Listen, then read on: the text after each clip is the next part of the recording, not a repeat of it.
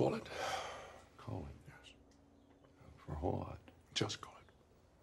Welcome to episode 65 of Call It Friendo, the podcast where usually two friends watch two films decided by the flip of a coin. This week, myself, Andy J. Ritchie, and my co-host Donna Tiernan watched the 2022 Scream requel. As always, the podcast contains spoilers for the film right from the start. We also spoil elements of the other four films in the series. I also kind of spoil Candyman 2021, but it's rubbish. Anyway, so don't worry about it. Check out justwatch.com for streaming and rental options in your region. You can find us on Instagram at Call It Friendo Podcast. Drop us a line there if any feedback or recommendations. In the words of Ben & Jerry's executives tasked with defining the product they sell, it's ice cream, baby.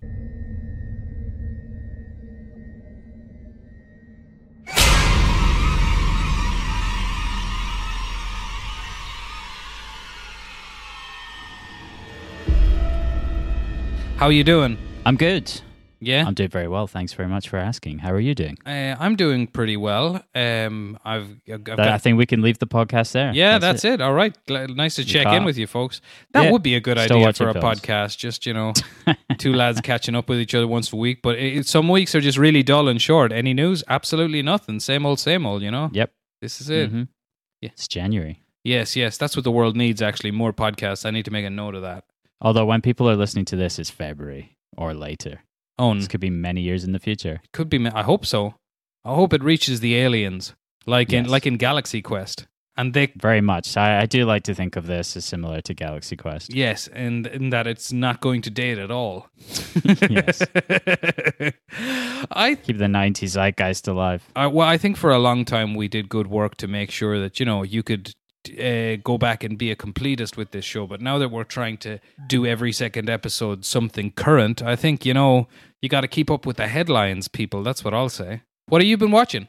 Well, I've watched three things, and two of them, well, actually, they were all kind of connected to the fact that I went to the cinema to see Scream this week. Okay. Scream 2022 that we're going to be talking about after the 4 million things that you watched. I'll get through them quickly. There's some I want to focus on more than others. Okay, well, I watched three things, and as I say, it was all brought on by going to the cinema to see Scream, because after watching Scream, I decided I would check out some recent-ish horror films to see if I could find something to scare me up good. And the first thing I checked out was Candyman, remake, reboot, requel in the parlance of Scream. I haven't seen this yet. Are you a fan of the original? I am. I think it's great. Bernard Rose. The original is Bernard Rose. A classic as far as I'm concerned. I think the original is fantastic. And it also... It's a great film of the Clive Barker story. It ticks one of those fantastic boxes for early 90s / late 80s horror movies where, there's lads out all over the shop. It's funny. Like, they contributing nothing to the plot are the lads that are out, but there they are. Well, it was important. That was important. She was having a bath. Yeah. Virginia Madsen. I remember her brother Michael Madsen said that he couldn't watch Candyman for that reason. Because the lads were out. Yeah, he didn't want to see his sister's nudity. Well, and he was scared. He said it was scary. That's why he couldn't watch it. I hope Michael Madsen doesn't listen to the podcast, but I would just like to say retrospectively, nice lads, Virginia Madsen. I saw that film in the cinema last year, and I was blown away by the lads. Are you going to bark all day, little doggy? Are you going to Clive Barker all day? Anyway, tell me. That's correct. tell me about this new Candyman, which I have not seen, but I'm considering it. Your verdict is everything. Okay, well, you're not going to like this then, because I would say do not watch the Candyman. I do like that. 2021. That means it's not on the list anymore. I love that. Okay, well, I'll tell you all about it then. Okay, so this is directed by Nia DaCosta. It's co-written and co-produced by Jordan Peele. From Off of Everything. Yes, from Off of Everything. And it stars Yahya Abdul-Mateen as a visual artist, Anthony McCoy, who's drawn into creating art about the Candyman myth with horrifying consequences. Oh, no. It looks great. Film looks very nice. Nia DaCosta is clearly a talented visual artist herself. There's one shot of Abdul-Mateen walking across a bridge in Chicago, and it feels like a kind of 70s new wave Coppola Friedkin. Remember those shots they used to get of just like a person walking into the center of a bridge to meet someone? Yeah. and there would be like a long, really, really far away shot that zooms in. Yeah. Remember those? I used to love those. Yes. No one does those anymore. She does one in this. I was like, wow, that's amazing. I think that was like a direct ripple effect from Hollywood movies. They wanted to show off the fact that they were using real locations. So it was their effort to play like their European visual hand. True story. You can read all about it in William Friedkin's book, Connections. Well, unfortunately, that's the only 1970s quality that Nia DaCosta brings to this, because this is no Exorcist. It's no Candyman 1992, unfortunately. I think what goes wrong here ultimately is that the message of the film comes at the cost of scares, of being scary. Yeah. It's very kind of, as you might expect, it's kind of influenced by recent history in the US in terms of Black Lives Matter, etc., which is fine, but it takes a good character like Candyman and I think ruins it. And two of the big problems here are Tony Todd's not there. Yeah. And I think that's what makes the whole thing work. Yes. As we talked about Tony Todd before. We did, because I thought it was someone else. And, it's him going, Helen. Yeah. That's why it's just he's the nicest man ever, as we said. But he's a also presence. Extremely creepy. It's still scary, that movie. Really. Yeah, it is a scary film. And another thing about that Candyman is literally anyone can be a victim. Yeah. The film is willing to just kill people left, right, and center, sacrifice main characters. That has, that's like a message film as well. That's all about race too. But like this film, Candyman only kills white characters, basically, which is fine. That's totally fine. But then what they do, no self-awareness, though. Yeah. So mild spoilers for this Candyman, but at the end, it kind of he becomes like a sort of superhero almost that kills like a bunch fucking of course he does. evil Jesus white police Christ. officers. Are you joking? And it's just no, I'm not joking. It's almost like a superhero of like, we're going to avenge you. We're going to take out the evil whiteys, and it's mother of fuck. Again, if it was scary, it would be fine. But it's like it's taken that Candyman premise and just made it not scary. You see, there's like, and I think that's the biggest sin that they could commit. Do you know why Get Out is so brilliant? Because this is a ripple from Get Out. It's connected somewhere, no matter what. Right. You know why Get Out is so great? Because that subtext doesn't matter a fuck. I don't buy it. It's a good movie. I don't care about the subtext. I don't actually buy what they're getting at with the cultural appropriation and all that shit and whatever. I just think it's a really good horror film. I think it's really effective. I also think Jordan Peele's second film, Us, is very effective. Good horror movie. Yeah, I liked Us. Yeah. What you're talking about here reminds me of this film I saw last year in the cinema. It's called Antebellum. Stars Janelle Monáe. Mm-hmm.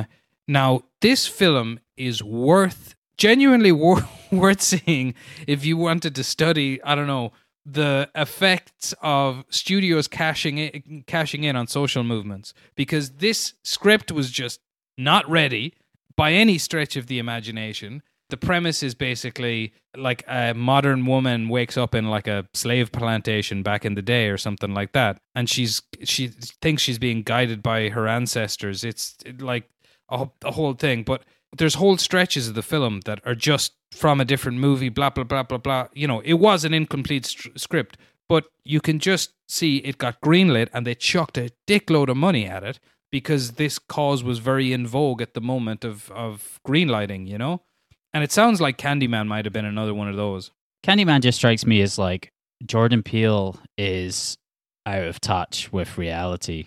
Just that he's like middle class. I think he comes from quite a kind of wealthy family background. He's certainly obviously very wealthy now. But sure. This film is, you've got all these artists, like kind of middle class black artists who are spending the whole film going like, they gentrified the neighborhoods, and then there's this one white art critic who says to him, "Mother of God," who says to him like, but artists, you're actually the biggest culprits for this." And he's like, oh yeah.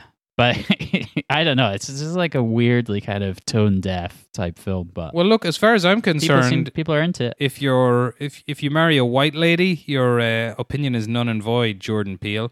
But how much did he actually have to do with this? He's a producer, is he? and co-writer. Oh, he co-wrote I feel it. like he would have. I feel like he would have made this himself if he wasn't busy with other projects. Wow. Because that He would have directed it. extra element of the Candyman becoming a superhero just kind of... I mean, it's not exactly, but it is in that kind of realm of like I don't want to go full spoilers, but it is sort of that. It kind of becomes like a superhero. I'm not... let's see, Mother was another one directed by some Spanish fella. That not that Mother, the other one. Yeah.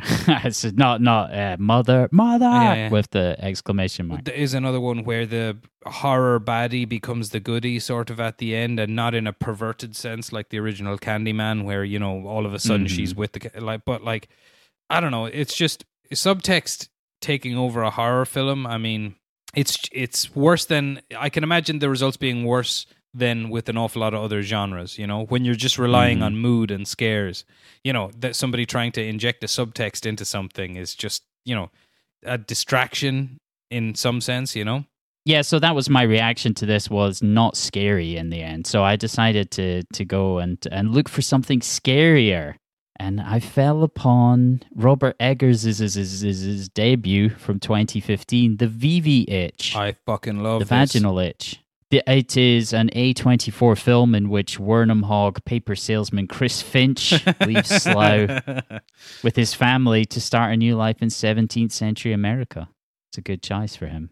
And it also stars Anya Taylor-Joy in her screen debut, and Kate Dickie, the woman with the most Scottish face in recorded history. Agreed. I really like this film. Oh, good. No, okay. Listen. It's extremely creepy. Mm. It is unsettling, let's say. I didn't find it scary at all, but I did find it unnerving. And there's certain scenes that I think are excellent. Obviously, Robert Eggers, for this to be like a debut film and all, yeah, it's outrageous. Lauded for its natural lighting, lit by candlelight, going for that kind of Kubrick, Barry Lyndon-y type thing. But I mean, it's a beautiful film. It's, as I say, it's extremely creepy. And there's the one scene that I loved more than any. Mild spoilers here, but the scene where Caleb, the son, dies, and he's just he's seeing a vision. It's like he's talking to Christ. Yeah, that is the best child acting that I think I've seen for a long time. But there's creepy is the right word, because scares are all well and good, let's say, and jumps. But I think obviously it's better if you get both in the same film. But mood is a tough one, and I think there's bizarre ways they achieve the mood in The Witch. Like, for example, when they're trying to make the twins pray. Yeah, and they're just they won't pray, and they can't. They're just unable to. Or, the standout scene in the film has got to be where basically Satan appears behind her. That I think is just, and the voice on him, that fucking blew me away. I just thought that was great. Is that Satan? You mean, I thought that was like the goat. It is the goat, yeah. The goat. Yeah. Right, yeah. Black Phillip. Satan. Black Phillip. Yeah. He's a nice goat. I don't know that's how the song goes. Something like that, yeah. And he seemed like a swarthy young gentleman. I'll tell you what, there are one or two, not quite scenes, but shots in it that I found scary. When they go to the barn and you just see a glimpse of the witch. I thought that was scary. I don't know. That didn't work for me so much, seeing the witch. Fair enough. I still liked it. I'll definitely check out The Lighthouse and whatever that other one we were discussing that's coming out eventually. The Northman, I think it's called. Northman. Yeah, I'll check that out. Certainly Robert Eggers, I can see that he seems to be Mr. A24. He's certainly one of the ones that they're pushing hard. Are they poking at him a little bit in Scream 2022?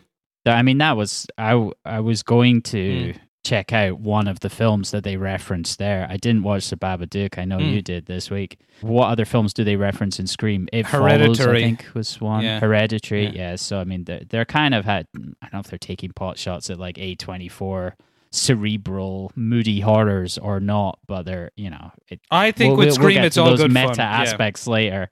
Yeah, we'll get to that later. And also, I think the makers of this Scream, are, probably also big fans of these horror films. So, yeah. Anyway, the last thing that I went to see, this was 100% due to the fact that I went to the cinema to see Scream, because one of the trailers before Scream was for Nightmare Alley, William of the Bull's latest effort. I am really looking forward to this. How did it pan out? I'm not a Guillermo del Toro fan usually. I mean, it's not that I dislike his films. It's just he's got some sort of gothy Tim Burton elements from time to time where I'm like, I don't know. Like in what? He I don't know. He like listens to Morrissey. He's Mexican. I assume he listens to the Smiths. I assume he's walking around with kind of dark clothes on. I would say I would imagine fantasy stuff I'm not a fan of. Okay. The fantasy elements in certain things, like Hellboy 2. Oh no, I love Hellboy Hellboy 2. Fantasy. Love it. Okay, I can't do that. I don't like fantasy like that. I like the first Hellboy. Give me Nazis, but when you're into like little golden lost kingdoms and stuff, I'm like, I love Hellboy 2. Like Hellboy would rank like that's a. I'm just I'm still a little bit bummed that we'll never get to see Hellboy 3. I was a huge fan of that. Oh, you did. You just watched that awful reboot instead. Why not? Oh, I haven't seen that. David Harbour. I haven't seen it either. It was directed by Neil Marshall, the Scottish guy. Neil Marshall. Yeah. Anyway, Nightmare Alley. I knew nothing about this before the trailer, and the trailer made it look like it's a really, really good trailer. It doesn't give away any of the plot. I didn't know anything about this film at all, and unlike the latest Batman trailer. Yeah, I don't know if you've seen that. Yes, I have. Twice now in the cinema, and it feels like you've watched the entire film. Certainly too much. But this of it. one, the Nightmare Alley trailer, just from what I understood of the trailer, it looked like Bradley Cooper was some kind of shape-shifting mutant who murders people and then takes their place. It is not that, but I was sold on that concept. It's definitely not that. I didn't realize it's an adaptation of a 1946 novel that was made into a film in 1947. That's right. And it's Bradley Cooper's this kind of man with no name type who takes a job as a carny with a traveling circus / freak show, and then learns the trade along the way before putting those skills into action with sexy results, with deadly consequences. Yes. I saw the original film of this like years ago. I remember I was reading an article about the film in Empire magazine, and it started ringing bells, and then I looked up like little clips from the film. I was like, yeah, I've definitely seen that, but I don't really remember too much of what goes on, and I understand that they've changed the ending to to that of the original book. I feel like noir is, because it is a noir, a film noir, isn't it? Oh yeah. Big time. I feel like noir is like a natural step for Del Toro. No, it's set in the late 30s, early 40s, kind of wartime period in the US, and it is definitely like that's the kind of costumes and era that you expect from a lot of his films. You know, he loves that time period, so I really liked it. I had no idea where it was going. Again, I think it's a good thing to go into blind, or at least partially sighted. It lasts like 2.5 hours. Wow, so big one.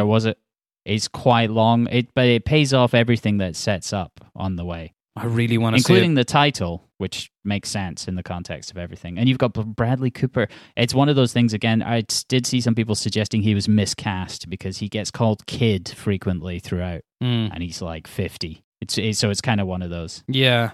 At the same time, though, I just think in his career, Bradley Cooper has grown from strength to strength. I think he's just a fantastic screen presence these days. And I think we were talking about that and something else, but like the fact that he is Rocket Raccoon and all these other things, is like, you're like, what? Yeah. How can that be? I still can't square that circle that he's Rocket Raccoon. I can't picture that voice coming out of his mouth. No, it's wrong. It's not right. Right, okay. And in this, one more thing to say about this. At the start of the film, he's in this nice kind of fedora and jacket combo where you're like, could this be Indiana Jones reboot? He could do a job. I think who have they cast as the new Indiana Jones? No, Harrison Ford is returning, but there's somebody else in the film that they reckon might be taking the whip and fedora. I forget now. Dev Patel. I hope. That I know his. a piece of casting that would be roundly praised by The Guardian. Yeah. That's a good choice. Anyway, I mean, I say that, but I did recently absolutely love him in Sir Gawain. Yeah, he's good. Come and all. Have you seen that yet, David Lowery's Green Knight? No, It's very good. I recommend it. I think I recommended it on this podcast. You want me to recommend some things? please. I'll rush through these, I promise, and then I'll focus Go. in on some of them. So I got around. Might take longer than I expected, but go ahead. I got along to Afterlife Season 3, having rewatched the first two to lead up to it. I really enjoyed the first two, and I have to say, I think the third, it starts off, you're getting a little bit annoyed. I'll fill everybody in right now who hasn't so far. It's Ricky Gervais's latest effort in which he is a widower, journalist, and functioning alcoholic, probably all in that order, who makes a pretty convincing case at the start of the series for a life being completely pointless, especially now that he's lost his wife, and he just wanders through being sort of a nihilist, doing whatever the fuck he likes and saying whatever the fuck he likes, which makes, you know, That must be very tiring. Being a nihilist, I mean. being a nihilist. I suppose it would be. Like, it makes for that's the Big Lebowski, right? Yeah. It must be exhausting. Yes. Yeah. Anyway, ever since Gervais has stopped working with Stephen Merchant, you've been able to, like, you can look at what he has done post Merchant and then with Merchant, and you can see what, like, the big contributions Merchant must have made would have been kind of a sort of a nuance between the dramatic stuff and the comedy stuff, and also just a shooting style that really worked and really calcified everything, felt quite fluid. I really, really did not like Derek, that Gervais' previous show, and still in Afterlife, it's had that kind of strange, surreal air, almost like Larry Charles's work on Curb Your Enthusiasm, whereby, you know, it's set in the real world, but it's ridiculous from time to time, just insane and ridiculous. And then, yeah, as the series has gone on, I have felt like a little bit less sorry for Tony, because you're like, Jesus, man, get over it. He's alienating people who want to be with him and things like that. But the third season pulls off a really nice trick of, it doesn't lean quite as much into it emotionally, although it does have a real powwow of an emotional finale. I cried a little bit, but it's really, really funny. Like, made me laugh a lot. And it's mostly with the side characters, not quite Gervais's Tony. It centers in on the different sort of weirdos and side characters that he's collected along the way, and just has them say ridiculous, bizarre things. There's a man who's a hoarder who ends up working at the newspaper, distributing papers, who wants to be a stand-up comedian, but every single joke he makes is a reference to his wife leaving him for a gypsy. And like he says really just deranged, fucked up stuff. It's Who's the actor? I'm not quite sure. I looked him up now. Just there. No one that you'd recognize. No one that you recognize. He's not a comedian either. Which surprised me because he is very funny. There are some comedians in it. I would really recommend you checking this out. I tell you what. One thing though, I mean, we would really be able to figure out how different our senses of humor are in this, because there are certain things in this that made me cackle with laughter. I've watched, Like what? well, particularly this guy. He's always annoying the secretary in the receptionist rather in the newspaper with one thing he says is, "Hey, what you get? If you cross Buzz Aldrin and my wife, astronaut who fucks gypsies, don't you?"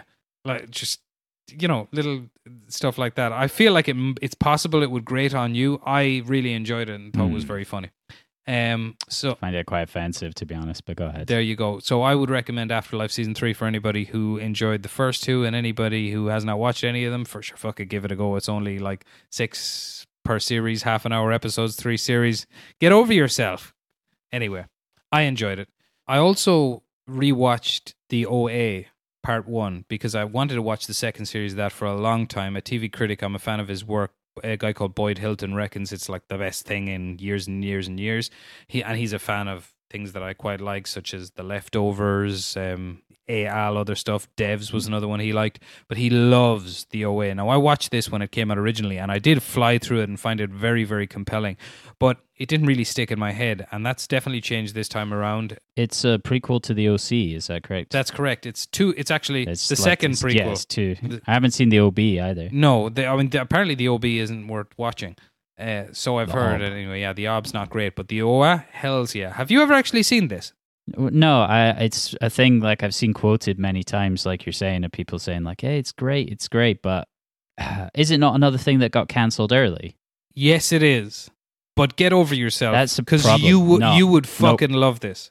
You would fucking love Oh, do I have this. to fill in the rest of the story in my own head? Listen. They don't pay me enough. Oh man. They don't pay me anything. Okay, well, fair enough. I rewatched it this time, and I was just thoroughly blown away. It opens up. The story is this girl is seen in a YouTube video running across a bridge and then jumping off the bridge, and somebody watches the YouTube video. You realize this is her mother from years ago, and this is her daughter who's been missing for years. And then when they arrive in the hospital, the girl doesn't recognize them. She sort of paws at the mother's face, and you realize she was blind when she went missing, right? Now, I include that particular detail because the storytelling is like that. Thoroughly compelling, and much of the time, you haven't got the slightest clue what is going on. It transpires that Jason Isaacs, a professor, doctor type, called Hal had... Excellent bastard. I just want to say that. Oh, yeah, he's great. He gives great bastard in this, too. He has kidnapped a bunch of young people who had near-death experiences, and he is basically testing to see is there an afterlife and a place where you go. Now, the thing is, this shows you some wacky, zen, other-dimensional stuff, but it leans into it so much, and it's like takes itself seriously enough that it fucking works. The cast are all brilliantly written. You care about all of them instantly. All different actors, all people on the fringe of society. You've got an Irish actor, I think his name is Scott Wilson, which is not the most Irish name you've ever heard, but he is Irish, playing like just a young guy who's into parkour, but he's also just got so much anger. You've got like a young girl who's taking hormone blockers and testosterone. She wants to become a man. One of the teachers who refuses to accept her brother's will money because she feels she had a part in her death. Anyway, they all kind of come together to help the OA rescue the other people who were the OA being Brit Marling. It's a brilliant show. Really dragged me in. I couldn't believe, like 4 episodes in this time, I was like, I can't believe how compelling this is. Yet we still have no idea what's going on. I would recommend checking it out. I'm going to watch part 2, and that was the last of it. It's been cancelled since. Why do you think you got into it this time but not the first time? I don't know if I've ever had that happen. I think it was because the nature of rewatching. I kind of had. I remembered the plot, So and it's like quite complex. Yeah. And I remembered the things that I didn't quite get about it, and maybe that transpired to me not liking it just because I didn't get them. And I knew what they were going to be coming in, and I suppose I gave them extra attention and thought about them more. And there are still aspects in it that, I mean, on a level don't make sense, but they're basically talking about trying to get through to another dimension that could be an afterlife. None of it makes sense, you know what I mean? The parts of it that deal with that, they seem to make a sort of a sense to the characters that works instinctually for them. I mean, you should read the making of this. They basically spitballed this for a year or two without writing anything down. Her Brit Marling and Zal Batmanglij is his name. Just Batman. And pitched it to Netflix only on speak. Well, actually, no, they pitched it to Bradley Pitt at Plan B, and he bankrolled. Bradley Pitts. Yeah, and he bankrolled it, took it over to Netflix. They did cancel it, unfortunately, but I'm definitely I'm going to break my regular thing of waiting a little bit to watch the second season. I'm going to trundle right into part 2 probably later today. I think what you said about it, like the one character's into parkour, that's kind of how I imagined it in my head. I imagined it as like, it's a sci-fi show where they do parkour. I know I'm sure it's not that, No, but it's like, not at that's all. how the entire thing in my head was like, it's like Assassin's Creed, but a TV series. Oh, you should, dude, you'd really like it. I'm sure I would, but the fact that it was cancelled is slightly putting me off. I will get around to it eventually, like with all the other cancelled shows, Utopia, etc. Right, I'll bluster through 2 more here. We'll see. I rewatched The Babadook yesterday, which I've probably seen 3 or 4 times right now. By now, I mean, it's brilliant. It's got our old mate Essie Kurzel. Is that her name? Essie Davis. Essie Davis. Because in the last episode, for some reason, I kept insisting on calling her Essie Davies. But it's Davis. I don't know why, because I can actually read. I know, it's a shock. There we are. Well, anyway, she plays a woman whose husband died years ago and has to live with the most annoying kid in the world. It is, as Scream An Australian kid, no less, right? Indeed, yeah. As Scream 2022 pokes a little bit, it could be considered elevated horror, but it's also just really, really good. It surprises you. It's scary and creepy and also fun. The Babadook is a great time, I would say. I would go as far as to say it's probably a modern classic of the genre. I mean, it's considered that, and it kind of earns the status, like, you know what I mean? And I do take a little bit of umbrage with this idea of the elevated horror, because I like, you know, I like the horror that slums it as well. But this is just a different thing. This is, you know, in the realm of something like Rosemary's Baby or something like that. In that Jennifer Kent in the 1970s trapped a 13-year-old in a hotel room. Incorrect. Okay. Jennifer Kent did not do that. Leave that in. Have you seen allegations? You haven't seen The Babadook. Have you seen Palm Springs? I have. I'm a big fan. I just wanted to say about the Babadook, that was on my short list of horror films, and I wish I hadn't watched Candyman. But between when I was going for like, oh, let's watch something better, it was between the VVH, The Witch, Babadook, and It Follows, and The Witch won this time. I'll definitely watch Babadook soon. But to answer your other question, Palm Springs was one of my favorite films that I watched last year. I totally forgot to put it on any list, but yeah, I really, really enjoyed Palm Springs. So a huge fan. Yeah. This is my second time watching it. I watched it again last night. Yeah, it's just thoroughly fucking excellent. So much fun. Often hilarious. Really it draws you in. I dislike saying this, but because it's not 100% true. I was going to say they don't make stuff like this anymore, but people generally, you know, with their comedies lean a different way these days and want to get actors who are, you know, heavy into improvisation and stuff. But clearly this is a great script. I've actually read the script for this, full disclosure, and it's mostly the stuff that's in there. One aspect of this that I loved the first time around, by the way, for those not in the know, Palm Springs, time loop movie, takes place around a wedding. Andy Samberg manages to accidentally drag another lady, the mother from off of Christina Milioti or whatever she's called. I like her. The mother off of How I Met Your Mother, into the time Spoilers loop for How I Met Your Mother. Into the time loop with him, and they happen to be at a wedding, which is just a great location to set a time loop movie at. It's just absolutely fantastic. Yeah. But a Palm Springs wedding. It was first time around my favorite aspect of the film, and second time around even more so. Just the idea of J.K. Simmons' character.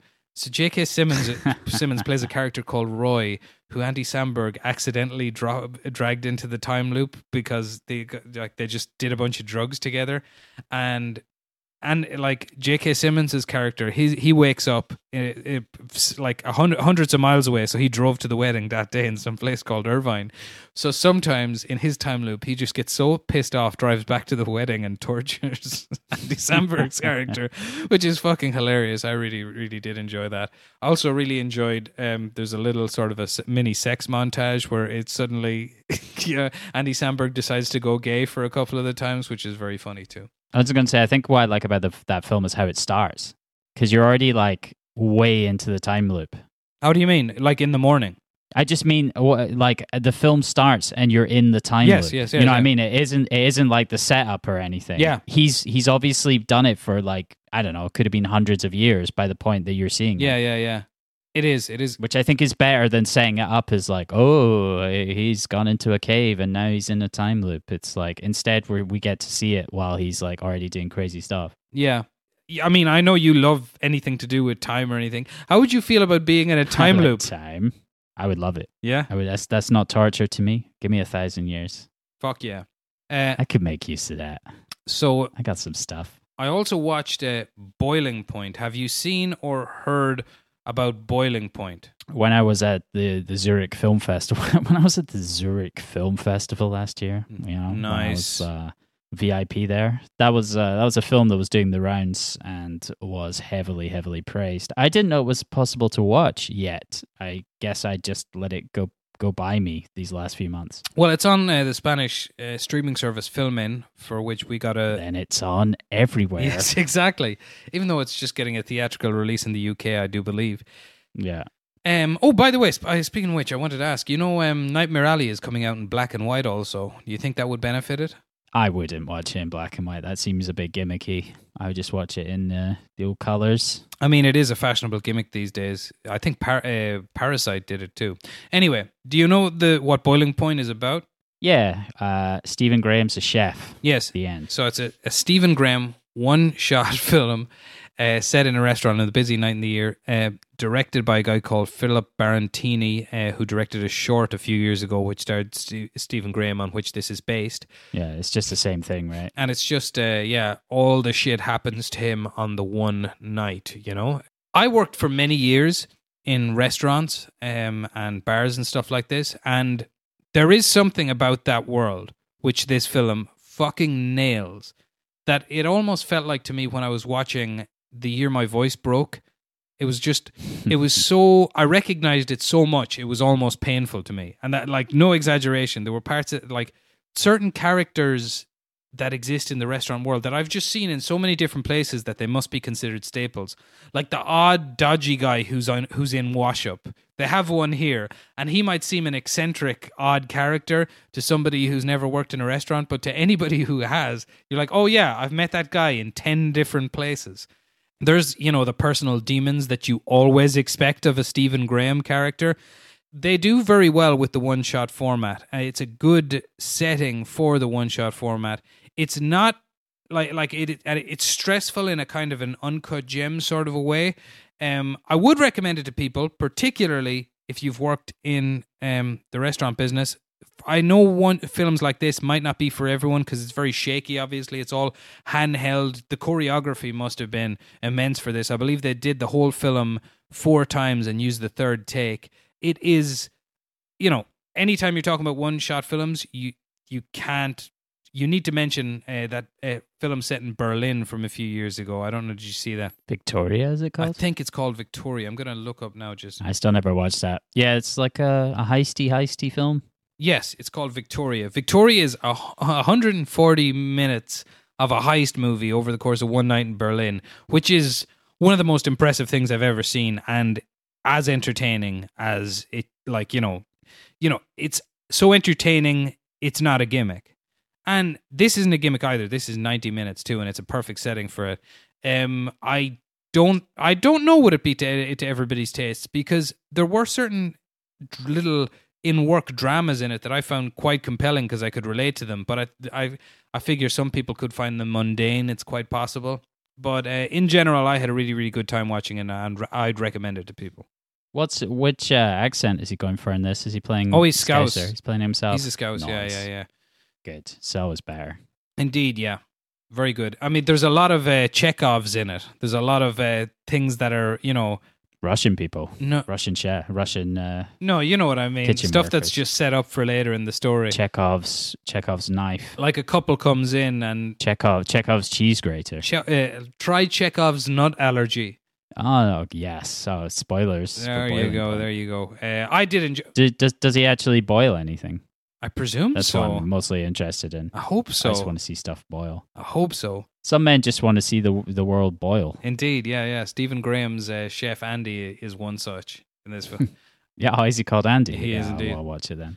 So I have respect. Because we did watch Scream 2022 this week. I decided, well, fuck that noise for all that completist shit, because I've been burnt too many times, particularly with the filmography of Justin Kurzel, and in particular with Assassin's Creed, Assassin's Creed. But I have a lot of love for the first 2 Scream movies, so I said I'd rewatch those, because I also heard they tied in a little bit to Scream 2022, which they do. What's your relationship like with the Scream franchise? I remember when the first Scream came out. Me too. I guess I was a teenager. You were a child. I was a child.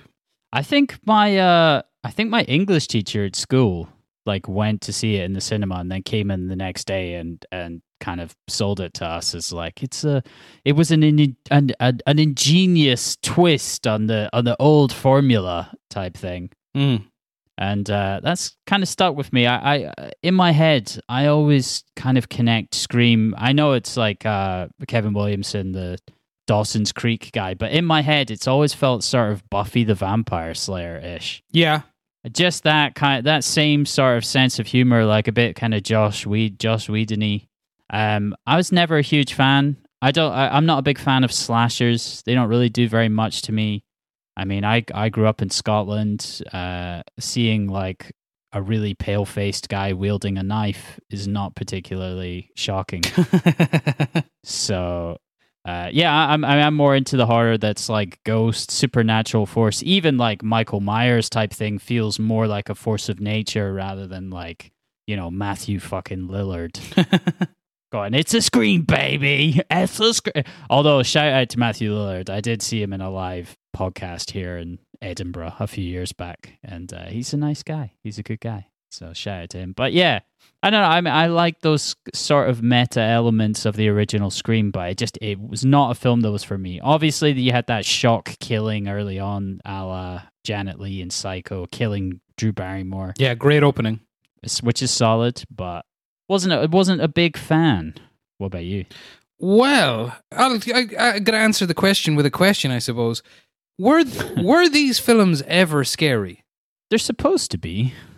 I don't know. Do people get scared by these things? I can't remember ever being scared by it. When we get to Scream 2022, I just like, I'm not a big fan of gore either. I don't need to really see people getting slashed up by knives. I'm not really into that.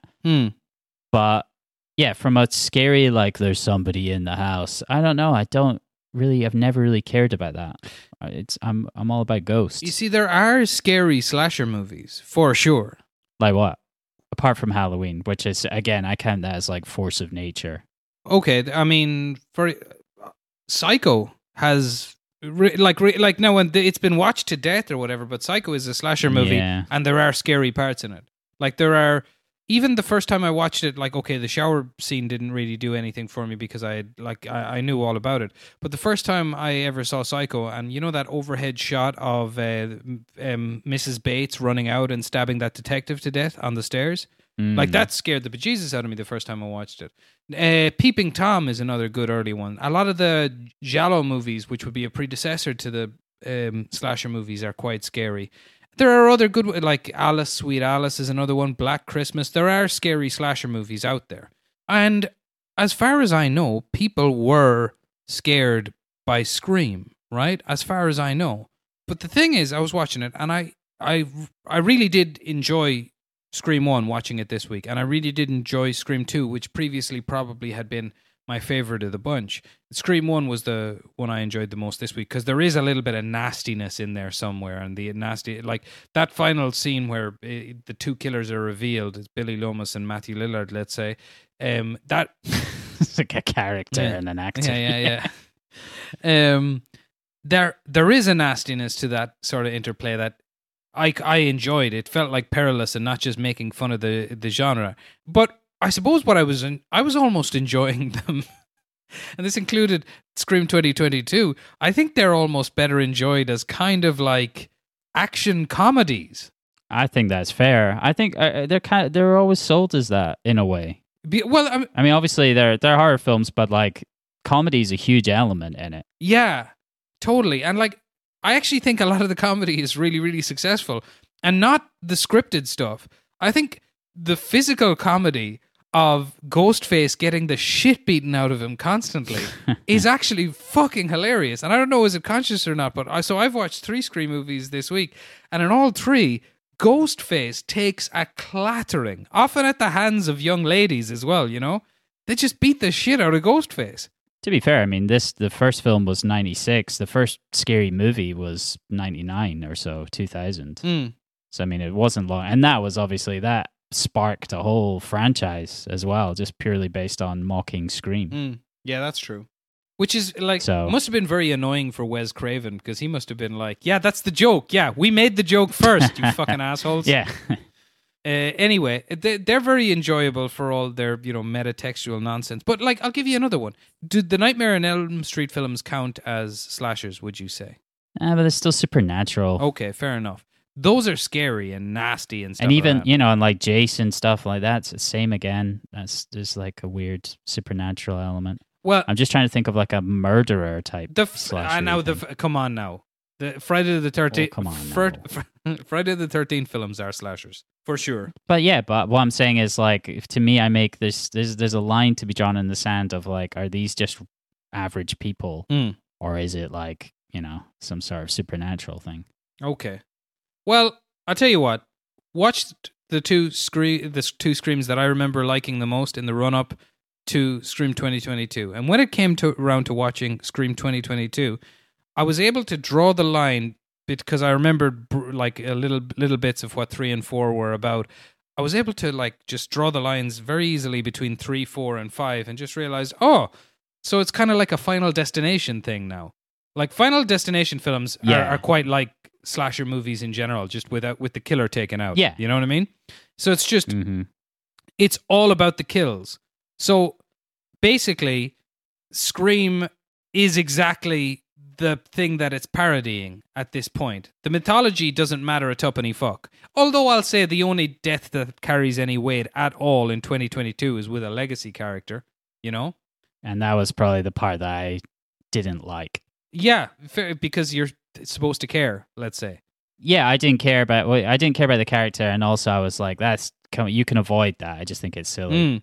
But to be fair, and we'll get to this when we're talking about Scream a bit more, but like the film directly comments on that anyway, about having legacy characters and the whole requel concept. So yeah, they're fully aware of what they're doing.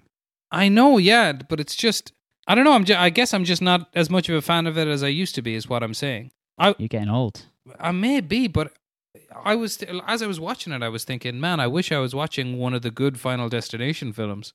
I think you're right in as much as like they've tried to tie together the whole universe and go like, these characters are all interconnected. They did that across like later Final Destination films of being like, and this is actually a prequel to this, and these characters are there's a cousin of this guy, etc. Yeah, but at the same time, in those cases, they're tenuous at best. If you take the Scream movies, I now think, okay, all you need to watch is Scream 1 and 2, because the first Scream film has nasty aspects to it. It genuinely does.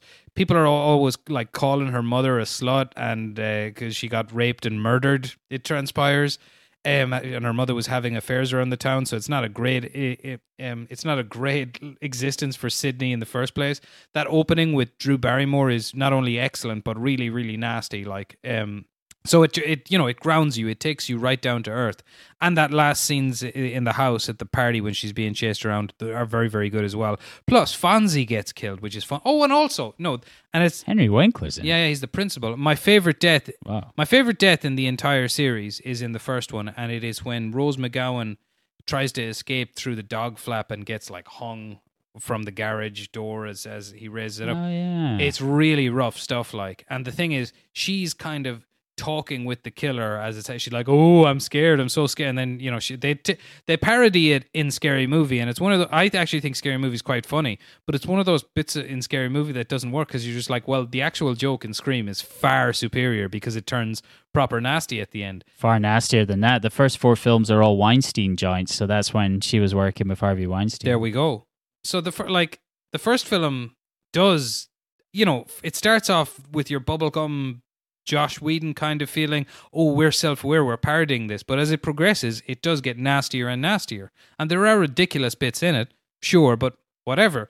Scream 2 is almost all ridiculous, all pastiche, fully leaning into it. They're in fucking film school talking about sequels half the time. The killers are ridiculous in themselves. Do you remember the opening of Scream 2? Timothy Olyphant, right? Timothy Olyphant. The baddie. Spoilers for Scream 2. No, I don't remember that one at all. Oh, I've definitely seen it. I just have no recollection. So Scream 2 opens when a couple, the lady is famous, I should remember her. A couple are going to see Stab. Yeah, right. A film based, which in the cinema. Which is great. I just think that kind of mood paired with the first one, which was actually nasty, is perfect. That's all you need from the Scream franchise. So it starts like that. Jada Pinkett actually plays the lady going in. I remember now, and then it expands from that. They both get stabbed up in the screening of Stab. and then the murders have changed place. They're now on a college campus, but there's more murders. They're more gnarly, completely.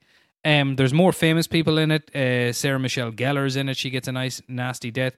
Laurie Metcalf is actually the other killer, and that's the thing. Okay, Spoilers.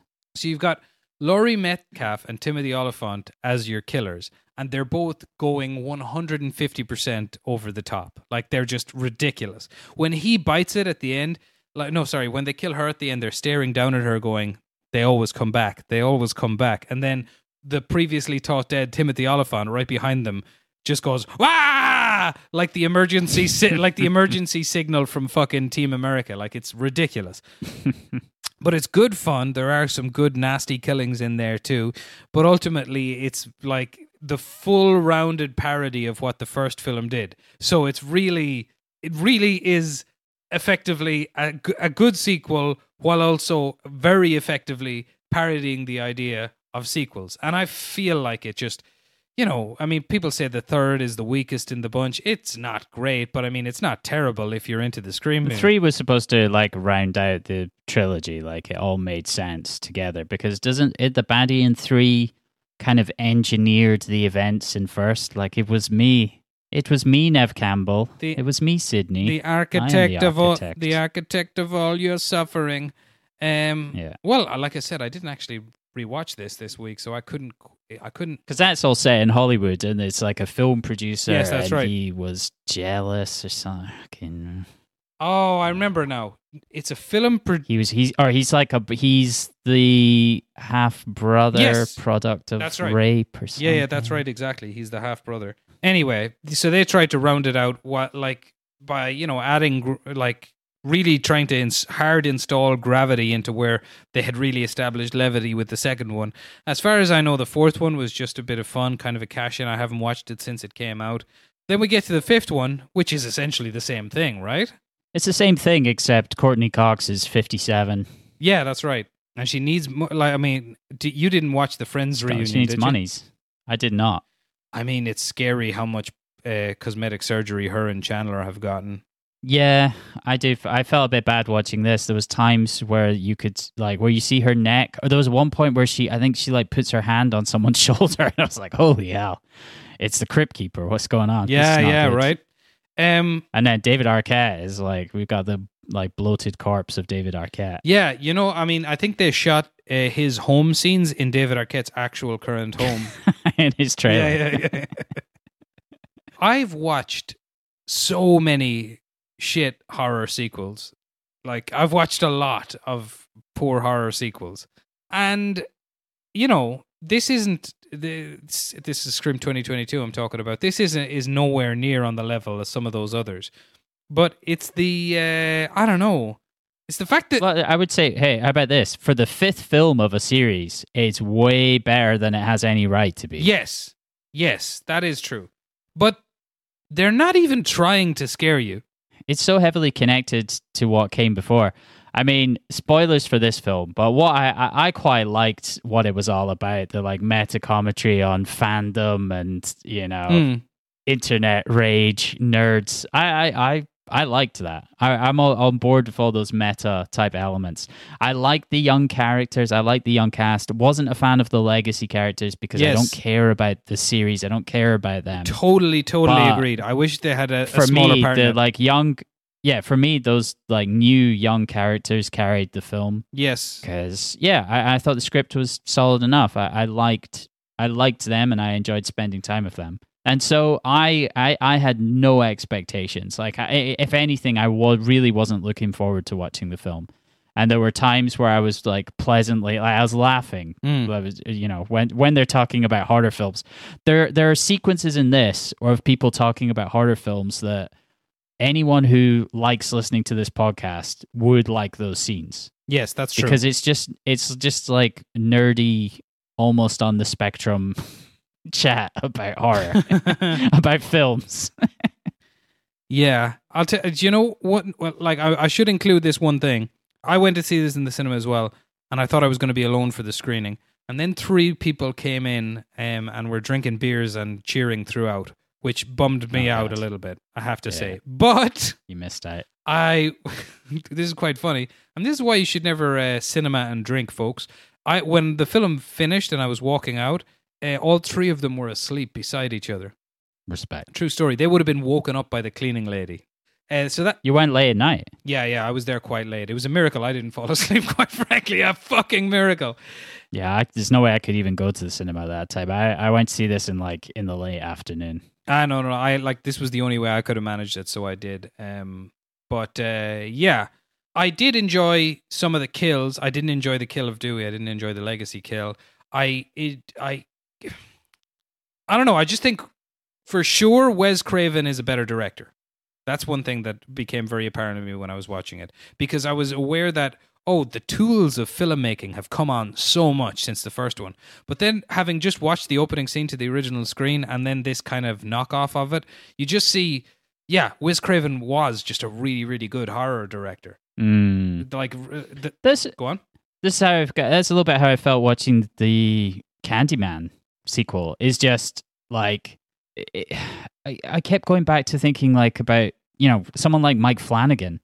Of just like there's just a skill set. Horror is its own thing, and it's not filmmaking per se. It's like it's a whole, because it's it's such a strong genre. Yes. It's like you need to have a specific set of skills. Like Flanagan's obviously for me right now is probably my favorite horror filmmaker. Yeah. And anything that he makes scares me. I'm just scared. Whatever he does scares me. I would 100% agree with that. I also don't think you've just named one of the all-round Renaissance men mavericks working today. Every Mike Flanagan joint is a Mike Flanagan joint. He controls almost every aspect of it, There are other guys, that fella, Ari Aster, I think that, the Hereditary guy. Hereditary, yeah. Yeah, it wasn't as much. Midsommar. I need to rewatch Midsommar because, I still haven't seen it. A lot it. of people really, really love that, and it didn't really connect with me so much. I would like to give it another go, but I love Hereditary, and I think it's really, really scary as well to boot, which is, of course, important in it. But, yeah, that's what I'll say. One big note that I took in the opening scene of this is that, wow, just, Wes Craven is noticeable by his absence on this one, I would say. Because just what a filmmaker. This film was directed by Matt Bettinelli, Alpin, and Taylor Gillette, who made Ready or Not. Have you seen that? Yes. From a couple of years ago. I love Ready or Not. Tell me something about that. But Ready or Not is almost like an Edgar Wright film.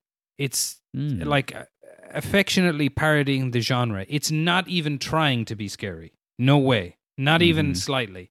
It's got a horror premise, and that's it. It's an action comedy.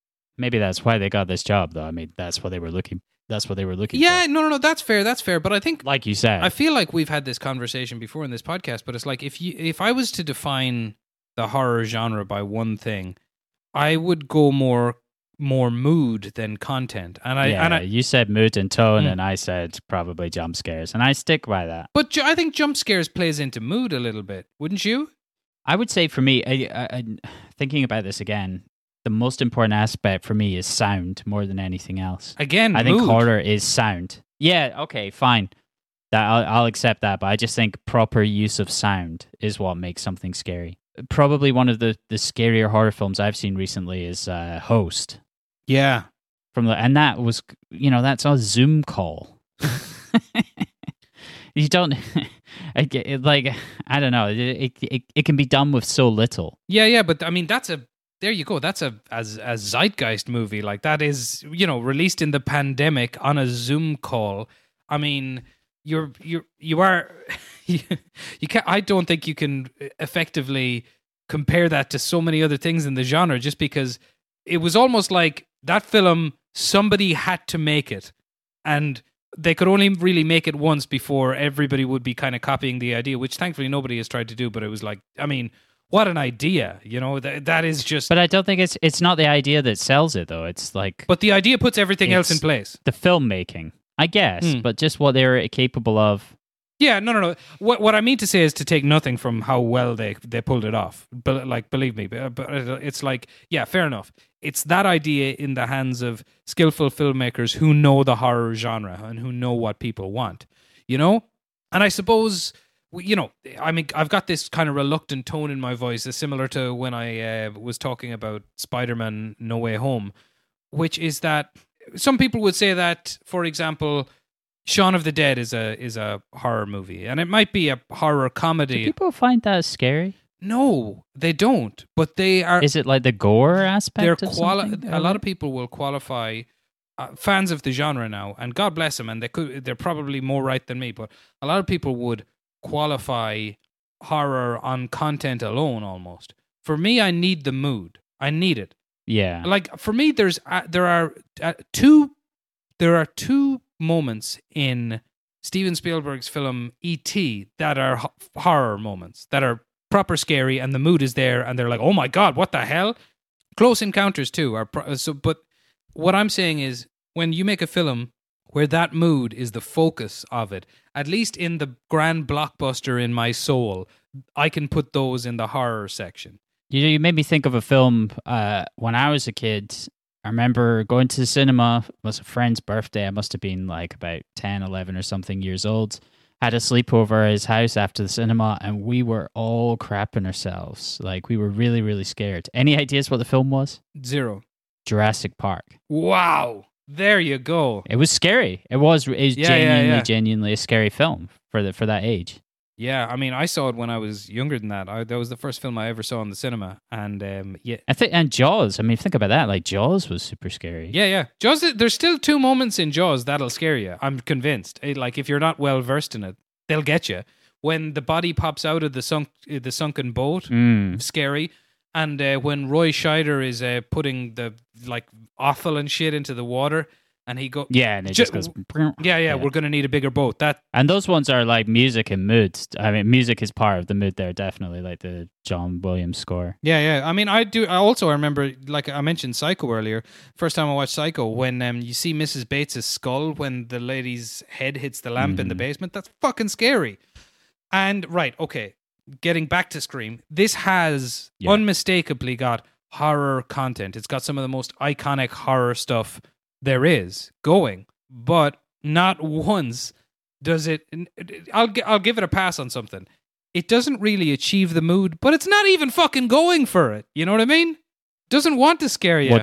Yeah. No, I mean, it wants to entertain you more than anything. In some ways, they in some of the meta commentary in the film, they're talking about other kind of requels. They reference Star Wars and various others and talk about like the kind of blending of legacy characters. And they go ahead and do the exact same thing here. So it is like an element of fan service, if that's what you want to call it. But it's more sort of checking in with these older characters, but it's not much of a sense of danger. I mean, even though people are being stabbed, you know what I mean? Like, I was never concerned that like Courtney Cox was going to die except from natural causes, maybe. There's a moment in it where they phone they phone Sydney, and she's jogging beside a river with 2 babies, and I'm there going, just stay there. You've got a good life. Why would you do this? Well, like, and also I have to say, if I'm Sydney Prescott in that situation, and like somebody like Dewey phones me up, I look at my phone and go, oh fucking Jesus, this weirdo from my old life who's still obsessed with the attacks.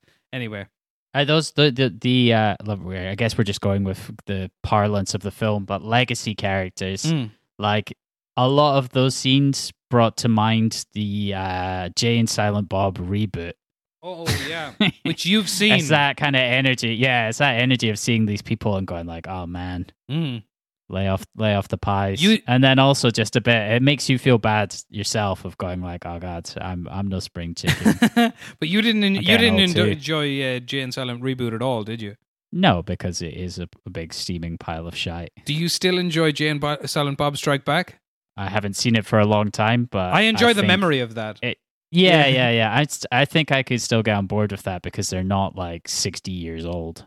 Is that the issue? But like old men doing the same character, like acting the same way as they did from like 1993 it can't be doing. I think you sent me a picture of like a cast photo from Clerks 3. From Clerks 3, and it's the sort of picture that would, like, you know, It raises your chance of terrifying. jumping off a balcony from 0 to 10. I'd say just from looking at the picture alone. Good God, it looks like it's depressing. from some Ari Aster film or something. Yeah, oh, it's, Yeah, these look like fucking goblin it people. looks like the man who painted American Gothic was hired to parody Kevin Smith. To be fair, time is the true enemy. It's the true horror. There we are. There's nothing more disturbing. It's the real baddie and all and everything. This film was written by James Vanderbilt, who wrote Zodiac. How about that? How about There's a that? sequel to Zodiac. It had 2 writers though, didn't it? Yeah, the other guy was Guy Busick, Hmm. who co-wrote Ready or Not. Do you think that's actually just Gary Busey trying to get a second career Yeah, with a it's poorly calling himself Guy Busey. poorly conceived fake name? That is correct. And James Vanderbilt is actually James Vanderbeek. Nice, making a comeback for Dawson. Yes, Yeah. I'm in. It's just as part of the Dawson universe, I don't want to the wait Dawson verse. for our lives to be over. James Vanderbilt. I mean, what else has he written besides Zodiac? Because Zodiac is just a A bunch of other stuff. He wrote tremendous Basic. film. Remember that? Basic with Samuel L. Jackson and Yeah. Yeah. Bruce. I think Bruce Willis. not not a bad movie as I remember, or was it? Sorry. Yeah. Not too bad. Not too bad. That might be the final John McTiernan film. I think maybe. Was that made before Around or after was that made after he got out of prison? Maybe during. No, I think he went to prison after that. That was before he went to the joint. Yeah, he's been trying to get some project that sounded interesting off the ground in recent years. I read an interview with him in Empire last year. Yeah, he's trying to put together payments on a car. It was tax that saw him sent to prison, wasn't it? Yeah, God. he's just trying to put some money together to set up his own stamp business. That's what he's. Are you making jokes about something and I'm not getting it? What are the? No, I'm just saying, like, he's not working on films, is he? No, what? He's like he's paid together a job of like not going back to prison. Anyway, why are we talking about John McTiernan? Because he's a legend. The man made Predator He and is a Die legend. Hard and The Hunt for Red October. He is a legend, but then he got someone to like illegally tape. He got like a private detective and whatever. Read about John McTiernan somewhere else. Yes. Shall we talk about any of the cast members of this? Why not? I like him. I don't know if should we go into any. I don't. I've got some bits and pieces. I tell you who I like is Mason Gooding. Why do you like Mason Gooding? Well, apart from being the son of Cuba Gooding Jr., Is he? he is. He plays Chad. He plays a character called Chad. Come on, Chad Meeks Martin. I like that. Yeah, that's good. He's I think he's great. I really he's like off him. of He's Booksmart, isn't he? Yeah. He's good. He's good in that as well. I mean, he's great in that, really, yeah. really likable, charismatic. I think he's going to go on and do great things. I like him a lot. I reckon we'll see him in the MCU before long. The other person I'd like to call out for hilarious, for something absolutely ridiculous, Jenna Ortega, who plays Tara, the younger sister who gets knifed up at the start. Yes. She's got one of those curated Wikipedia pages, which kind of paints her as the future of like the USA. Oh, really? Yeah, so on her Wikipedia page, she's got like sections. One section is called public image, and another one is called artistry. Oh, It's is one of those hilarious. I highly recommend reading one of it. those Wikipedias that's like a CV. Yeah, Yeah, I know absolutely. what you mean. It has her. It's got her signature at the top. You know, like here's her autograph. It's got like just these odd, innocuous pieces of information. Like once while traveling in Peru, she just Things like that. Yeah. Yeah, like listen. I love trivia as much as the next person, maybe more. Some would argue, but some of the stuff on her Wikipedia page, I'm like, all right, well, I hope she treats her parents well. And let's hope so. do you think her character second name was named for John? Surely. Yeah, and Dylan Minnette's character is called Wes Hicks. Yeah, and they have that big part for Wes, which is Yeah. Also, at the start of the film, like I think just after trailers, it got a message that came up that said, "We take spoilers very seriously. Don't tell anyone the ending." Really. You never got that? No, we didn't get that. Yeah, it put me off. I was like, ugh, I mean, who don't tell me what to do. could give a tuppeny fuck spoilers for Scream? Although, Yeah, I tell you, I gotta say, you guessed the killers in this, surely, didn't you? the only way that Jack Quaid signs on to this There has to be a bit more than he's just like, I'm the boyfriend. Because I feel like his star is rising right now. Mm. So I assumed there had to be a bit more to it than that. So I did kind of assume that he would be a knifey baddie. Mikey Madison, the lady who plays Amber Freeman, she's a bit creepy, and they don't really make any effort to hide her being dodgy. Oh no, I think if you're if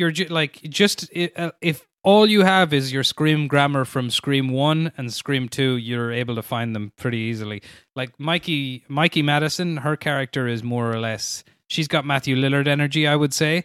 Yeah. And Jack Quaid has got Timothy Oliphant Stumacher. energy in a big way. So I was able to pick them out fairly handily. And yeah, I like Jasmine Savoy Brown, who played Mindy Meeks Martin. I know her as maybe many people do, as Evie from The Leftovers. Yeah, of course. She's also in Yellow Jackets. And I mean, she was the one who was giving out all the kind of meta chat that I was on board with. That is probably the most likable I've seen her in anything, actually. God, because she often plays a sort of stuck-up looking teen. Wouldn't you just love, I mean, if some of the characters survive and they got together and made a half an hour weekly show where they just discuss movies? I would watch that. Fuck yeah. There was a Scream TV series on MTV and VH1 that ran for 3 seasons. It's on Netflix. No, I'm not going near that. No, the second season's reasonably highly rated, but the others are like woeful. They're down at like fuck 40% or something. Don't think I have anything to say about the legacy people. What is there to say? Courtney Cox, 57. The end. David Arquette was a wrestler for a while. Yeah, he won the World Heavyweight Championship. That's right. I mean, midlife crisis. Apparently, wrestling fans were furious, which I like. That's just funny. He's a member of the Arquette acting dynasty, probably the finest of all the acting dynasties we've mentioned so far. Yeah. Oh, you mean of the famous Arquettes? Yeah. Yes, like Alexis, the Patricia. The Redgraves get to a restaurant. They're like, "Can we get the table?" Says, "I'm sorry, the Arquettes are in this afternoon." He was married to Courtney Cox for a bit, wasn't he? Yeah, from 1999 to 2012, they got a daughter together, Coco. And they're still on She's 17. terms enough to star in films together. That's cool. Maybe if you're way into their family drama, it might be nice seeing them interact with each other and not trying to like gouge each other's eyes out or anything. It's not that he's anywhere near as talented, but I imagine in a marriage situation, David Arquette has kind of Kanye West energy. He might just be a little bit too much. I think he's got like a Millhouse's dad energy. He's getting cheated on and stuff. Okay, and I can imagine him sort of like he's living in the bachelor pad. God, he's an underrated. That's what he looks like. He's an underrated Simpsons creation. Millhouse's dad. There's the one the writers just like to punish with his shit life. Oi. Neve Campbell, she's looking all right. She's all right. She is looking all right. She's all right. Do you know her mother's a yoga instructor from Amsterdam? I did not know that. And her dad's is a guy called Jerry from Glasgow. I mean, she's half Scottish, half Dutch. She's the only one. Can we just to her dad from Glasgow who shacked up with the yoga instructor from Amsterdam, can I just say, even if you're not together anymore, nice. Well, I think that's how Scottish men, we like to think of ourselves as we're like, look at what can happen. We've got James Bond. You're punching above your weight. You're sports fishermen, essentially, yeah. Yeah, and Amsterdam. Yeah, I can imagine a Ouija going to Amsterdam. That's not too hard to imagine. And then emigrating to Canada. All right, love. No, that's not good. That's correct. That's perfect. That was actually the mother you were doing there. That was my Christopher Walken. I'm from Glasgow. No, I can't do Christopher Walken. All right. I'm Christopher Walken! Hello, I'm Christopher Walken. I nailed it. Ah, fuck. I thought everyone could do Christopher Walken. It turns out I can't. I can do Christopher Walken. I don't know where to place the stress. I can't do it. It's too much. Sorry, I tried. All right, I've tried too. Fuck it. Fuck it all to death. Indeed, that's the Scream motto. I got 5 paragraphs here that are a plot synopsis, because you know the plot synopsis of a new film is pretty limited. Touch and go, you like, yeah. I think we fire through these 5 paragraphs and see if there's anything else to say. Do it. 25 years after Billy Loomis and Stu Macher terrorized the town of Woodsboro, a high school student named Tara Carpenter is home alone when she is curating her Wikipedia page and is attacked by Ghostface from off of the Wu-Tang Clan and is left hospitalized. Yes, it's a decent scene. It's a decent opener. Do you like scary movies and stuff? What are some of the... Oh, yeah, he asks all about the Stab franchise. Yeah, and then she says It's she all likes very elevated meta. horror. Yeah, she's like... I don't That's know. what, like, I... What does she say she likes? Like, which film specifically? She mentions Hereditary and The Babadook. Yeah. The Babadook. Yeah. Have you ever seen that David Lowery film, Ghost? A Ghost Story? Yeah, that's it. Have you seen that Patrick Swayze film, Ghost? Yes, I have.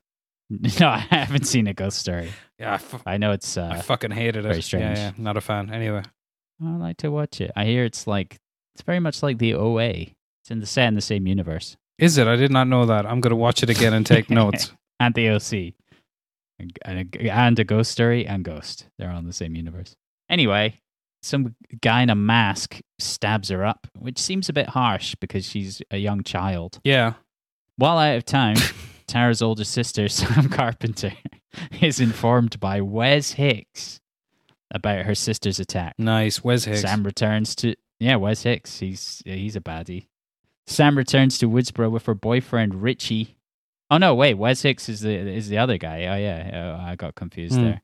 Sam returns to Woodsboro with her boyfriend, Richie. Well, Richie, that's our alarm bells ringing with that name. Yep. When it's attached to anyone in any format. To visit Tara at the hospital, where she reunites with Tara's friendship group, Amber Freeman, twins Chad and Mindy Meeks Martin, and Liv McKenzie. Liv's summer fling, Vince Schneider, is next to be murdered by Ghostface. Not cool, Ghostface. That's the entirety of that. Yeah. So wait, they're drinking in a bar, and then this ridiculously unlikable Kyle Gallner character, Vince Schneider, is like, "Hey, will you leave those kids alone and come and hang out with me? Remember we had that fling before." And then he gets murdered outside the bar, and I guess we're kind of on the killer's side. Yeah, we're like, you deserve that. Because we're like, yeah, kill this guy. But that feels the least connected. What's his connection to the whole overarching thing? Because all the victims are connected to the previous victims. Are they? He's like yeah. I didn't... All the victims in this one are connected to the original Billy Loomis, Stu Macher killings. Vince Schneider. Oh, Schneider. I don't remember his connection, but he's like the nephew of someone or something. He's related to one of the victims in the first film. In the first film? Yes. It's only connected to the first film. Oh, okay. In terms of like victims and stuff. So that might be Principal Schneider. Oh, there you go. Yeah. Maybe that's it then. That'll be the one. So he's like, hey, he's related to the Fonz. What happened? That's not right. After arriving at the hospital, Ghostface attacks Sam. After her attack, Sam tells her sister Tara about her struggles with hallucinations of Billy Loomis, where she reveals that Billy is her biological father and is the reason for why she left town. I like that. Not the reason why, the reason for why she left town. Why their parents separated and why she became estranged from her. So she's seeing it. The hallucinations. Is that Skeet Ulrich de-aged? I'm not sure. But I know he did do some shooting for the film. So It's not a lot of de-aging. It looks like they put a bit of butter on his face. yeah, He does not look like a young... Who is that supposed to be? Like, they just left him the same age as he would be in real life. Is that what Skeet Ulrich looks like? I suppose It looks like a bad de-age job, maybe. But you'd have to make him look younger, would you not? Because why would she be imagining what he looks like now? Because he's been dead. because he needs the work. Because she's mental. Yeah, he's like, he probably asked her, like, could you imagine me with the least amount of makeup on, please? Could you just imagine me the way that I actually look? Because that'll be way easier. Skeet Ulrich. Is that his real name? Mm-hmm. Skeet Ulrich. That's a name. That's a name that rings out. Skeet Ulrich. Anthony LaPaglia. Sounds famous. The next day, Sam and Richie pay Dewey Riley a visit, who has been in a bad place since his divorce from Gail Weathers. He's the next door neighbor of Bud from Kill Bill. They ask for his help in stopping the killer, and he later contacts Sidney Prescott and Gail, warning them about the return of Ghostface before joining the teens at Mindy and Chad's home. What? That is not a proper relative clause. There, he reunites with the twins' mother, Martha, the sister of the late Randy Meeks. Yeah, that's Heather Matarazzo. She was in Hostel 2. Remember that? She's hung upside down and then she gets scythed. Spoilers. I haven't seen that since the cinema now, I must say. There's like a crazy lady and she has a scythe and she cuts up that lady. She cuts up Heather. Is that the film where they rip the guy's dick and balls off? Is that in that one? I think so. I don't know. I've seen Hostel 1 and 2. But anyway. They're fun. When she was hanging upside down getting sliced. It was all right. That's all I'm saying. Different time. You could do that in Eastern Europe back then. Vince is later to be revealed as Stu's nephew. Ah, okay. Vince Snyder is Stu Macher's nephew. There we go. Nice. So he's a Matthew Lillard. That makes more sense. He's related to Matthew Lillard and not the Fonz. Yeah, it did seem like I can buy that. Quite a sort of a Matthew Lillard sort of move, what he was doing in the bar there. Yeah. Shout out Matthew Lillard. With the 3 attacks being on people related in some capacity to the original killers, Sam is accused of being the killer. The killers must be Nice. delighted with themselves at this point then. Yeah. They're gleeful. Ghostface then murders Wes and his mother, Sheriff Judy Hicks, at their house. Those are the best. How did you feel about that kill? You on board with that? Best ones in the film. I think mainly because I'm actually happy to see the mother go once the son is gone because I feel really bad for the mother. that's so. Yeah. Yeah, I'd rather see the mother. Yeah, I felt kind of the same way. Like, didn't really care for the boy. Let the boy bleed. But the mother, I was kind of felt bad. Well, it's because she got stabbed up in none of on her way in the house. in none of the other Scream movies do they simultaneously give you the character of the victim and their parents, even though they're all usually teenagers. Whereas in this, I think you're aware of the sheriff before you're properly aware of Wes, or at least on a parallel.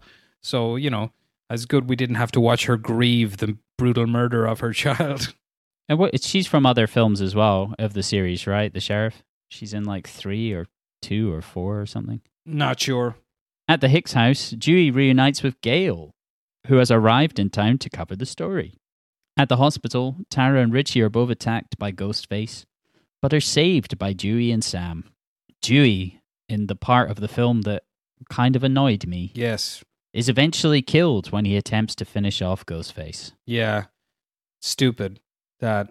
It's a bit sort of killing Harrison Ford in Star Wars Force Awakens. Spoilers for Star Wars Force Awakens. Oh, it also though does remind me of one of my favorite kills in probably my favorite kill in Scream 2 actually is where the killer takes a car with Sydney and her mate where she's supposed to be going into witness protection but they eventually force him to crash it, and then they escape from the car. And then Sydney just says, "No, I got to find out who this fucker is." So she goes back and she's going to take off the mask, but then he's gone. And she looks back to where she left her friend, and Ghostface just pops out at her from around the corner and stabs her to death. It's pretty awesome. Respect. Yes. Good job, Ghosty. Sydney arrives in town after finding out about Dewey's death and obviously not valuing the lives of her young children or their futures, as she could potentially die herself, and meets up with both Gail and Sam. Sydney asks Sam to help take down the killer, but Sam declines, choosing to leave town with both Richie and Tara instead. Sam, Richie, and Tara are about to leave Woodsboro, but are forced to stop at Amber's house to retrieve an inhaler for Tara. Sydney and Gail follow the trio to Amber's house, which is revealed to be Stu's old house, where the original events took place. There, Chad and Mindy are both attacked and stabbed by Ghostface, but they survive their attacks. Spoilers. A lot of 'cause that happens survivors a bit in this later on. movie. Well, I'm happy that they didn't kill Chad and Mindy, especially young Chad. I liked him a lot. But Mindy, too, she was fine. I'm glad they didn't kill the brother-sister double team. Keep them alive. Agreed. We'll see them in Scream 6. The search for more money.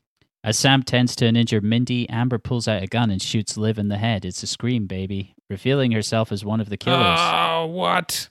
When Gail and Sydney arrive, she fakes being attacked, a stunt that neither Sydney nor Gail believes. That is quite funny. I mean, that, again, this is that energy that I'm saying that feels a bit like Jane, Silent Bob later on of them going like, yeah, we've been here before. Yeah. Nong. I agree. Leading to Amber shooting Gail and injuring her in the process. Richie then stabs Sam and reveals himself as Amber's accomplice.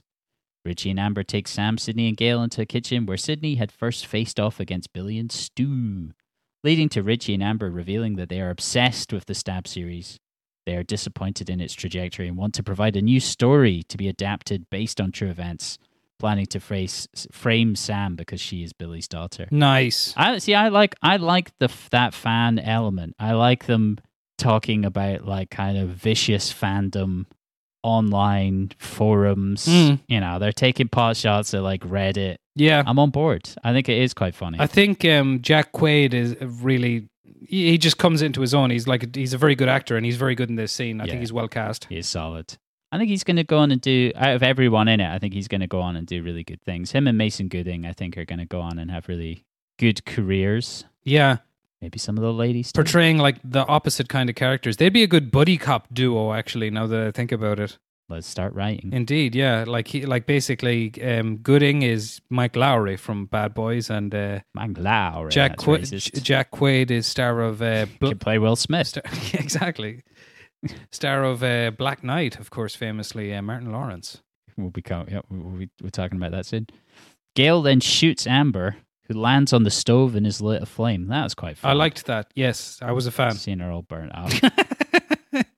But I like an inventive slasher kill. I do. Yeah. I mean, you saw that one coming a mile off. For sure, yeah. But I feel like they actually say like she's going to go on fire or something. Yeah, totally. But I mean, yeah, those are the ones I'm exactly in for, quite frankly. Sam is injured, but a hallucination of Billy points her to Amber's knife on the floor, thus saving her life. She uses it to stab Richie multiple times before shooting him. I quite enjoyed that as well. Like Sam, she's, I think she does have a line of saying like, don't fuck with someone whose dad's a serial killer. And she does. She goes crazy with the stabs. Yeah, she does, yeah. She does a lot of stabby stabs. It's nice. A badly burned Amber attempts to attack the group again, but is shot dead by Tara. Tara and the Meeks twins are taken to the hospital, and Sam thanks Sydney and Gail for their help. Gail refuses to write about the new murders because she doesn't want to give the killers notoriety and let them die in anonymity. There, she plans to write a touching tribute to Dewey instead. And her publisher says, what the fuck is this shit? What? Yeah, give me the good stuff. Get the fuck back there. I thought she was a weather lady. Is that just because her name is Gail That's Weathers? Why you thought that, yes. I assumed she should be, obviously she should be doing the weather because like both parts of her name are weather related. I think Sydney has like punched her in the face on three separate occasions over the series because she keeps writing books about intimate stuff that happened to Sydney. I felt like the ending lacked something. I feel like they show like people milling around outside the house and then they just pull back and that's the end. I don't know if maybe it means something more if you're like a watcher of the whole Scream series, but to me I just kind of felt like they were like, they could have added something else at the end there. Maybe, I don't know what it would be. My a little kind of bookend to something. The ending for me, the ending of this film in the cinema will always be memorable because I noticed the three guys sleeping when I was on my way out. Do you think they were placed there by the filmmakers? Possibly. They're hired? Is that part of the show? I did stab all three of them. Wait, this is a fun conversation for everyone to listen to, but which cinema did you go to? Yelmo. Mo. Yeah, you're yelling Mo. Very good. Very good. That's it. That's the end of the film. That's the end of Scream 2022. I can't wait till Scream 2026. 4 more years. Indeed, yeah. Looking forward to it already. Every 4 years. I mean, watching the Screams in the run-up to this did put me back in the mood to watch some classic slashers, so I sourced some of my favorites. If anybody would like some slasher movie recommendations, I got them for you folks. I've seen some movies of people slashing on each other. Have you ever seen Black Christmas? No, but I really hope that it's got like Billy Bob Thornton in it or something. It does not. That's what it should do. I feel like it should be like a bad Santa. That's how I'm linking it to in my head. Check it out. Check out Black Christmas and Alice, Sweet Alice. Those are two good origin stories for the genre that I quite enjoy. All right. I'll add those to the ever increasing backlog. Yes, things you've got to watch. Well, next week we're going to be talking about Bob Saget's dirty work and Martin Lawrence's, and maybe that film had a director too. We'll never know. Black Knight. Hell yeah. Can't get any better. Have you watched either of those films yet? I've watched Dirty Work, yes. But ages ago. You haven't rewatched it, have you? No, I haven't rewatched it. Okay. Yeah, I'm saving those treats for this week. It's actually I don't want to get ahead of it. Podcast listeners in Spain, it's actually Dirty Work is on, bizarrely, Amazon Prime. There you go. Check out Dirty Work on Amazon Prime. Perfect. Yeah. Great. All right. Or if you have access to the internet, check out any film ever, anywhere, anytime. Let's go and get them. Yurt, you off for a big old man walk now? Probably. Hell yeah. I'm off for some old man Chinese food and then some old man ironing. And then I'm going to go see Licorice Pizza later, which I'm quite chuffed to buggery about. Yeah. I don't like licorice, and certainly not on my pizza. Well, that's why I'm just looking at it. I assume that's what about. That's what I'm just... It's actually a sequel to Boiling Point. It is, yeah. Where, I mean... It's an unorthodox cooking. You're... What have you been to Second City in the last week? Your improv is off the charts, Andy. You're supposed to say yes and. Yes, Andy. Yes, Andy. Yes, Andy Ritchie. Thanks. All right, cool. Is that goodbye? That's goodbye. That's goodbye. Goodbye. And good night and good luck. I love you. See you in Scream 6. Hell yeah. I love you too. Bye.